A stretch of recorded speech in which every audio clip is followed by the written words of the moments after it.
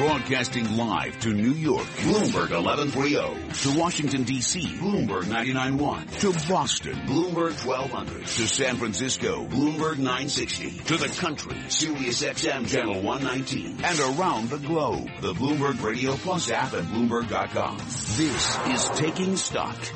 I'm Kathleen Hayes, along with Pimm Fox. You know, from Paris to Rio, everyone's curious about hot new Brooklyn. It seems like people from overseas, when they know you're from Brooklyn, they think you're the hipster, not the people who live in Manhattan anymore.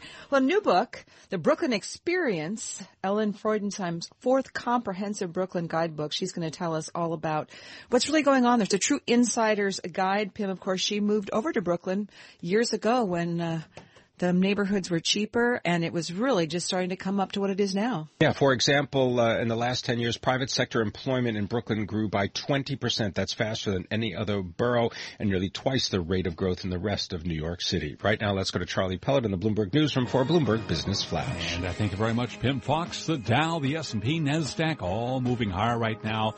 S&P 500 index trading at a record 2140. It is up 11 points now, a gain of 0.5%.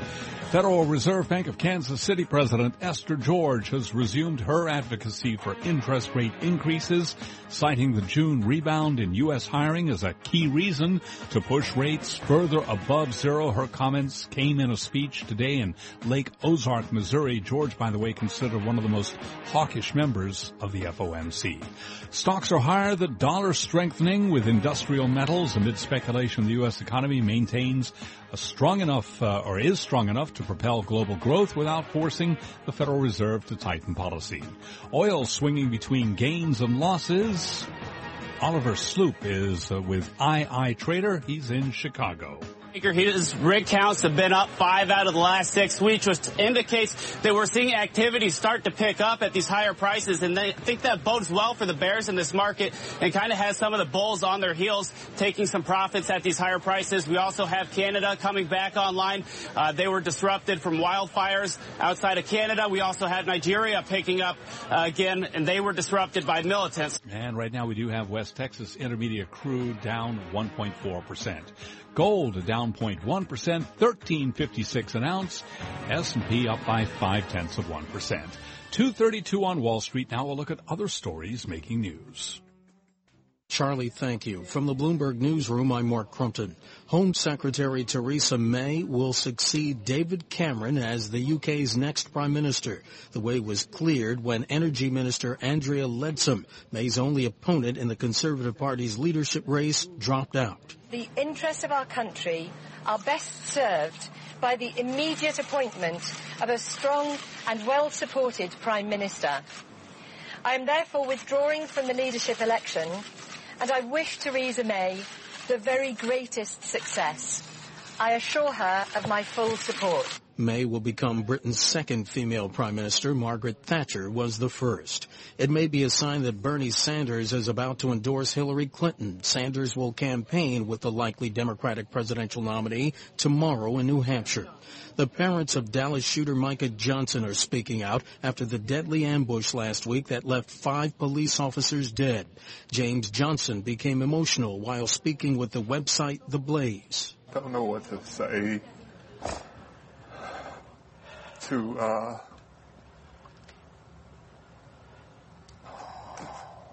anybody to make anything better. I didn't see it coming. Attorney General Eric Schneiderman suing a company he says tricked job hunters into spending money on security guard training and other courses they didn't need. Delta Services is accused of using fake job listings. Global news 24 hours a day, powered by more than 2,600 journalists and analysts in more than 120 countries. From the Bloomberg Newsroom, I'm Mark Crumpton. Charlie? And we thank you. And again, recapping, stocks are higher with the S&P 500 index climbing 11 points now to 2141. That is a gain of 0.5%. I'm Charlie Pellet, and that's a Bloomberg Business Flash. You're listening to Taking Stock with Pimm Fox and Kathleen Hayes on Bloomberg Radio.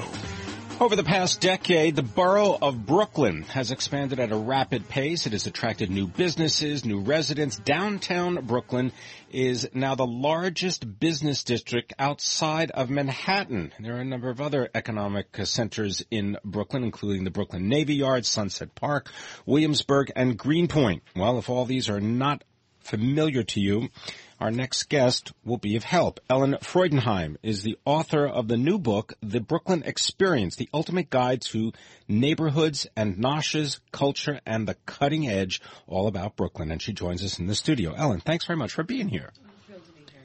Why exactly did you decide to write this book? It's my fourth guidebook, but Brooklyn has changed dramatically in the last decade since the last one. It went from being a kind of down-and-out, attitude-y younger sibling to Manhattan to being the epicenter of the cultural world of New York, which is a pretty big transition. And I wanted to connect the dots between old and new Brooklyn. Could you explain to listeners who, even if they visited New York, maybe you've never gone to Brooklyn, when you say it's become the epicenter of culture in New York, explain why you're saying that. There's a fabulous creative dynamic at work in Brooklyn right now, and you can see it in indie bands, indie literature. There's a tremendous literature scene in many, many small restaurants and culinary enterprises, manufacturing enterprises, in renovations, sort of incredible renovations of old abandoned manufacturing sites. There's just a ton going on, and there's a lot of youthful energy. Let's just talk about some of the areas that are most attractive, at least to businesses. Maybe the Brooklyn Tech Triangle, right? This is Dumbo, the Brooklyn Navy Yard, and downtown Brooklyn. And just as an example, I believe that when the Brooklyn Navy Yard project was proposed, we were talking about, $12 million, I think, was their estimated economic impact. $12 billion, I beg your pardon, estimated economic impact for that. It's a vast site. The Brooklyn Navy Yard's been around since 1801, and there's lots of property there, and there are buildings that are very interesting and rehabable.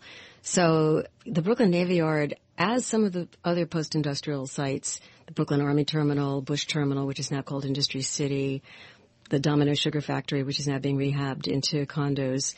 All these old industrial places were purposeless for a long time after World War II.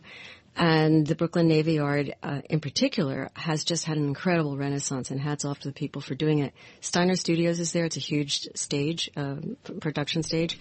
There are tons of sustainable, artisanal, green kind of micro-enterprises at work there. And there soon will be a Wegmans supermarket as well. And a museum for tourists. Building 92 is a fabulous little museum about the history of the Navy Yard itself. It's a story of a phoenix. Well, I'm stealing this from your book. With Steiner Studios, which is the largest tenant at the Navy Yard, is the largest film and television studio complex with the largest soundstage outside of Hollywood. It's got 10 sound stages, and it's also near a rooftop garden. Yes, it's fabulous over there. You never really know what you're going to see. If anybody is a tourist who wants to see it, has to take a tour with turnstile tours. You can't just go in and wander around. It's a sort of business-to-business operation. Steiner Studios is well known in the film industry. It's not well known to the person on the street. But it's significant that they decided to move to Brooklyn and to populate that space. Coincidentally, my niece is visiting from the Seattle area, and we went to Brooklyn Flea over in Dumbo under the bridge, and the smorgasburg where all the food vendors usually are was not operating because a Stephen King movie is being filmed there. So, but it was really delightful, really, really cool. That seems like the part of Brooklyn now that is so established. What about the waterfront? Because it's so important. When I first moved to New York years ago, I was surprised there wasn't more waterfront development anywhere. But is Brooklyn moving that direction too? It's a fabulous story. I mean, there's 26 miles of waterfront in Brooklyn, and if you can see that there's been high-rise residential development in North Brooklyn, so that's along Greenpoint and the Williamsburg coast, if you will. Dumbo is a refurbished post-industrial neighborhood, was really derelict. It was a terrible place after World War II. Then there are the docks, which have now become Brooklyn Bridge Park. It's gorgeous. The idea of using the waterfront for more than just going up to the front, to the edge of the water, is something that people are now talking about as a sixth borough. New York City in general is covered with water. There's a lot of water here, and you could build on the water. You could not just go in it, but use it in more creative ways. That's an area to watch. We need creative leadership and financing for that, but it's great. Where would you recommend someone go if they'd like to maybe impress their younger offspring that they are hip and cool? Where would you suggest they tell them they go home tonight and they say, let's go to this place in Brooklyn? Depends how younger. Anybody who is over, say, 15 is going to be really interested in Williamsburg, Greenpoint, and possibly Bushwick, which is pretty edgy. But there's tons of art galleries, and it really feels energetic and young. It's a working place during the day, and in the evening things pick up. Well, Ellen Freudenheim, I think you've whetted everyone's appetite, not only for Brooklyn, but also for your new book. She's the author of The Brooklyn Experience. It's her 4th Brooklyn guidebook, and she moved over to Brooklyn in the early 80s, so this lady knows what she's talking about. I'm Kathleen Hayes along with Pimm Fox, and this is Bloomberg. Bloomberg Taking Stock is brought to you by Audi Meadowlands in Secaucus, New Jersey, powered by Benzel-Busch, offering a commitment to service, luxury, and value with total transparency. Start your journey at AudiMeadowlands.net and define the way you drive.